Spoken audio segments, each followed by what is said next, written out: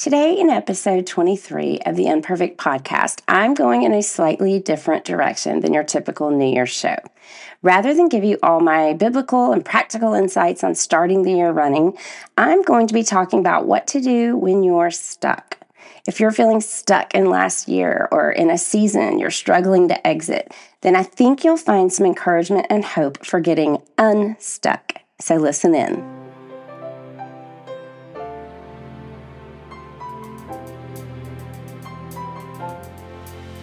Welcome to the Unperfect Podcast. I'm your host, Shelley Sneed, and I'm here to help you see glimpses of God's glory among life's imperfections. If you've ever struggled with measuring up to an unattainable standard or wondered where is God during less than perfect circumstances, congratulations, you're officially human, and you're not alone. Hope and probably a bit of humor are coming up.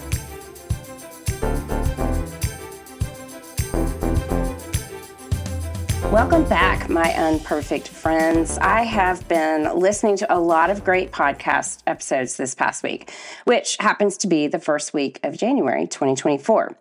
Like how to make sure your goals are in line with God's Word over at She Works This Way, the Patreon account, or the insightful list of things learned over the previous year at the Balanced Momcast, even a restful and positive alternative to dieting over at the Contented Table on Substack, just to name a few. And these shows are great.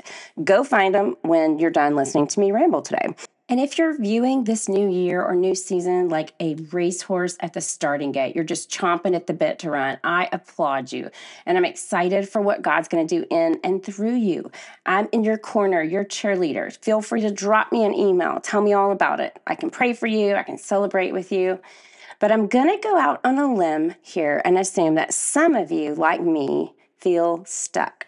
Too stuck to move into this new season. You have goals, you have dreams, and they're God-given, but you just feel stuck.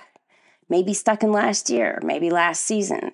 But instead of rearing to go at the gate, you feel like you're trudging through quicksand. So today's episode is for you and me, because that's where I find myself also.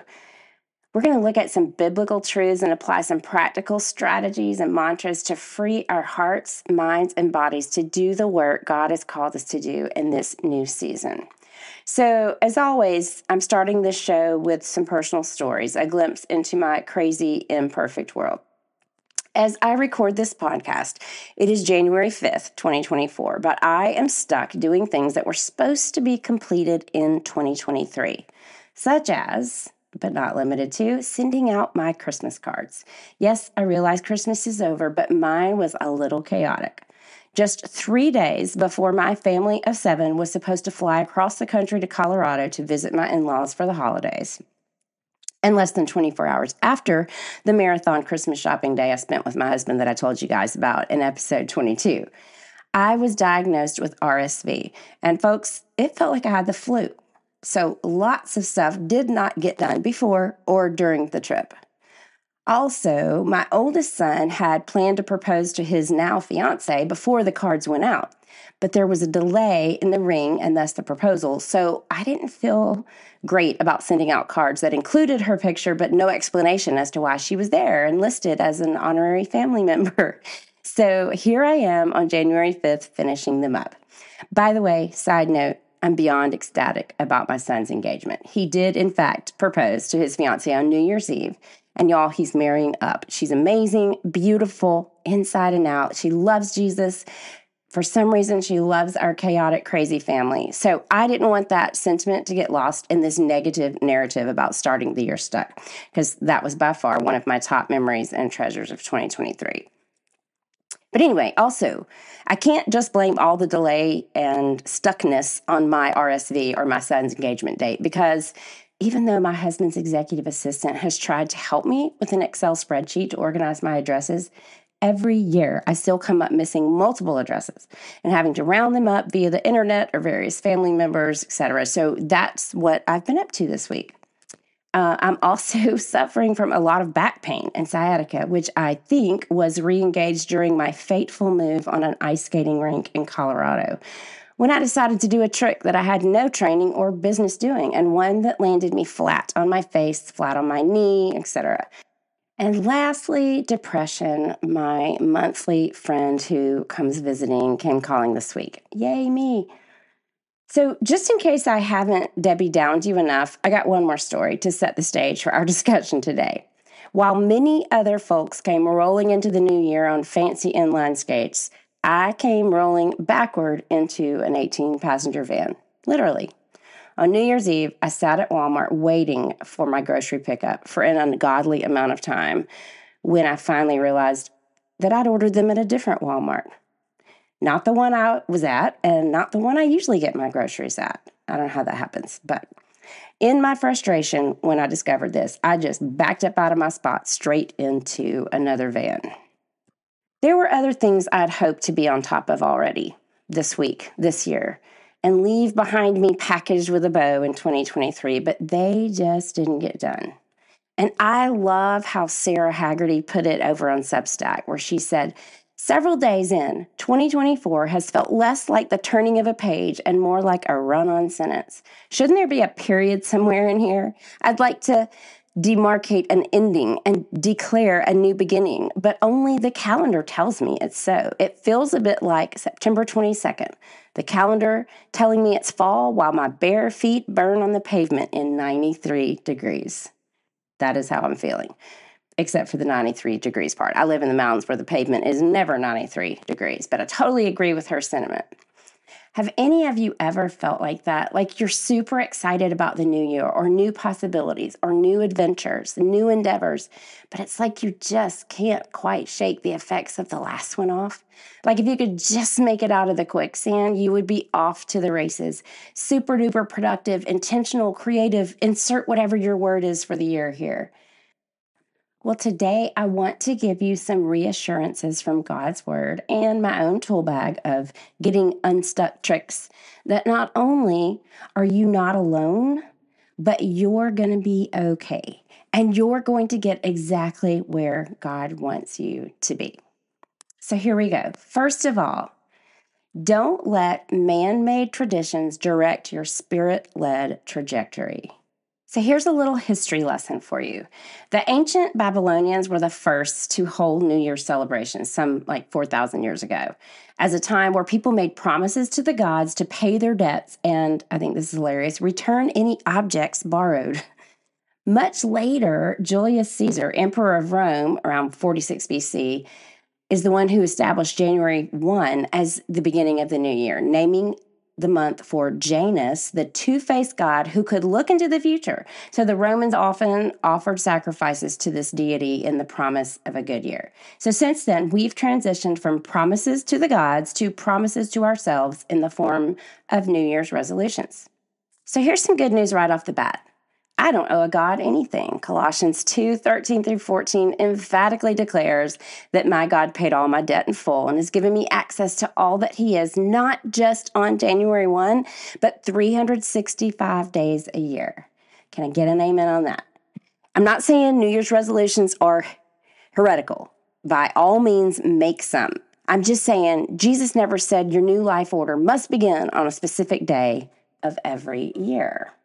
So, if I have some tasks I wasn't able to complete in December or in 2023, I could still very well be right on time because my times are in his hands. That is straight from Psalm 31:15.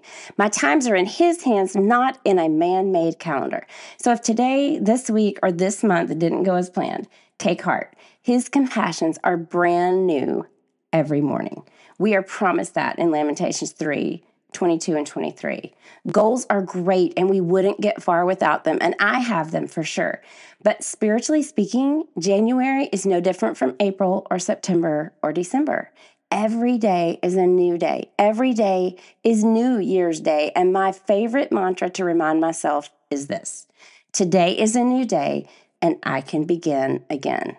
I first heard that at a family trauma camp, and it has beckoned me to believe it ever since. Every day is a gift from God and an opportunity to love him and follow him. So if your reset needs to happen on January 15th or March 20th, I am here to give you permission to do that. It's okay. God may have you in this spot for a reason.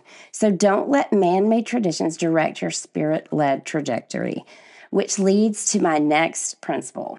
Delays and waiting can be God's way of slowing us down to hear something a little more clearly.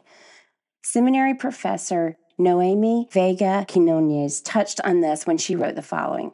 Waiting is countercultural. It's antithetical to the pace of our daily lives. The technological age we live in values efficiency and urgency. As a culture, we abhor waiting. Our world is not designed to help us stop and reflect on the presence of God at any moment. Listening and waiting, thus, are disciplines we must exercise regularly, especially when it comes to partnering with the Holy Spirit. Our small group spent the month of November studying Sabbath. We were using a free curriculum from John Mark Comer's Practicing the Way curriculum. I highly recommend it.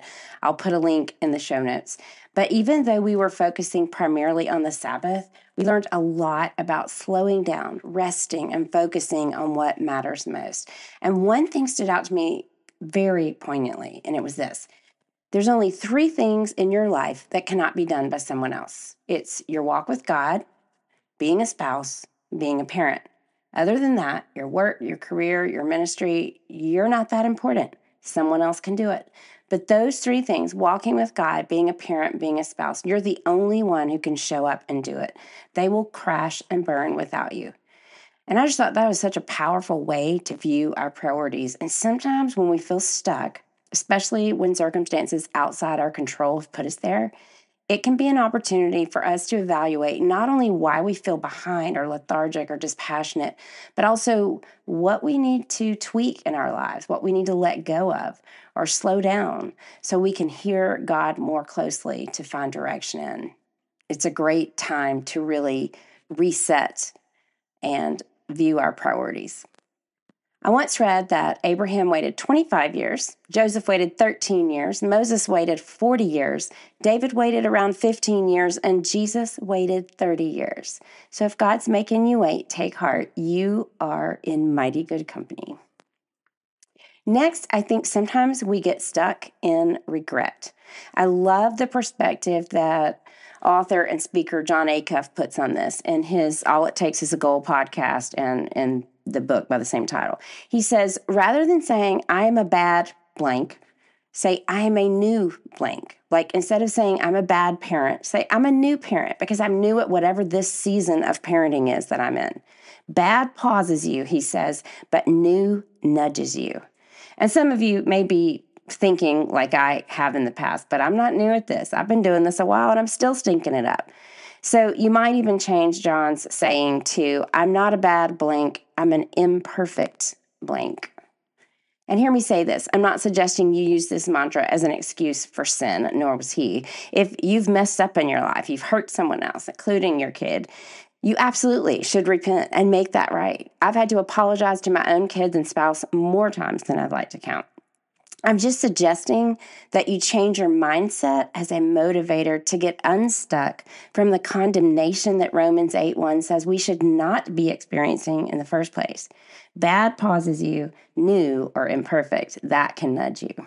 And there's a whole day devoted to moving from regret to hope in Embracing Unperfect, which is the 7-day dive currently being offered on my website. So if this is a big struggle for you, check it out. I'll put a link in the show notes. All right, this next one relates to how the goals get accomplished, how the things get done, because we can often get stuck in our own perfectionism or alternate realities that things are not going according to the original blueprint. So here is a mantra we need to adopt. Done is better than perfect. Let me say that again for the perfectionists in the back. Done is better than perfect.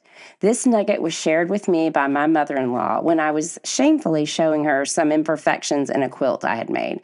And that thought has stuck with me ever since. I can be excited about finishing something late or not as strictly as I had intended it to be completed because of the sheer fact that it is now finished. When I place my Christmas cards in the postal box tomorrow on January 6th, I'm having a dance party. Not because I'm not embarrassed that it's 2 weeks past Christmas. I assure you I am a little. I don't get embarrassed that easily over that kind of stuff. But I will be dancing because it's done. In Acts 20, verse 24, that's where Paul said that famous line, I do not account my life of any value, nor its precious to myself, if only I may finish my course and the ministry that I received from the Lord Jesus to testify to the gospel of grace. Now, he didn't say finish without any mistakes, hurdles, postponements, or detours. He himself was in a season of unknowns when he said this. Just 2 sentences prior, he said, I'm going to Jerusalem, and I actually have no idea what's going to happen there. But his commitment was to finish. So sure, do your best work. Absolutely work at things with all your heart. I'm not suggesting we settle for shabby. I'm just encouraging you to celebrate done, even if it's not perfect, or if it's not done exactly the way you wanted it to be. Okay, my last suggestion and encouragement for you is this. If you're finding yourself stuck in yesterday, stuck in last year, stuck in regret, stuck in perfectionism, stuck in depression, stuck in a circumstance you can't change, here it is. Take the next step. Just take one step. Desmond Tutu wisely said, there's only one way to eat an elephant, and that's one bite at a time. It is great when you can approach goals with the end in mind, but sometimes when you're stuck and that's just too overwhelming, just approach the next step and ask God to show you what it is. Isaiah is packed full with some assurances that God will guide us in our next step. In chapter 30, verse 21, he says, and your ears shall hear a word behind you saying, this is the way, walk in it. In Isaiah 58:11, he says, and the Lord will guide you continually and satisfy your desire in scorched places. In Isaiah 48:17, he says, I'm the Lord your God who leads you in the way you should go. So what's your next step? Maybe the thought of losing 30 pounds keeps you hiding under the covers in the morning in discouragement. I get it. I pretty much existed on Hershey Kisses for the entire month of December. So just take one step. Maybe that's go walk around the block or add a few healthier meals to your weekly routine. Maybe writing a book has you paralyzed. So just write an article or an essay today. Take the next step. Maybe your health is preventing you from doing some things you really want to do. So focus on one thing that you can do. I don't know where God has you or how you feel stuck, but I know there's a you-sized, God-empowering next step waiting for you. So name it and take it. So hopefully you found some encouragement and hope in today's episode. Encouragement not to let man-made traditions direct your spirit-led trajectory, but to wake up with his mercy in the morning and say, today's a new day, I can begin again. Encouragement to keep in mind that delays and waiting can be God's way of slowing us down to hear something a little more clearly. I hope you were encouraged to remind yourself you're not bad at this, you're just imperfect at it. To celebrate the fact that done is better than perfect. And lastly, if you're overwhelmed with stuckness, just take the next right step. And special thanks to poet and blogger Jody Collins over at Substack for reminding me in her newsletter just today that tomorrow, when my cards leave the post office on January 6th, according to Epiphany, it is still considered Christmas time. Yay me, let the happy dance begin. If you've enjoyed this episode, please leave a quick rating and review. It only takes a second, and it helps other unperfect people like us find the podcast so they can be encouraged too. And as always, I'm praying you have a blessed week and are able to see glimpses of glory in the now and the not yet of your unperfect life. See you next time.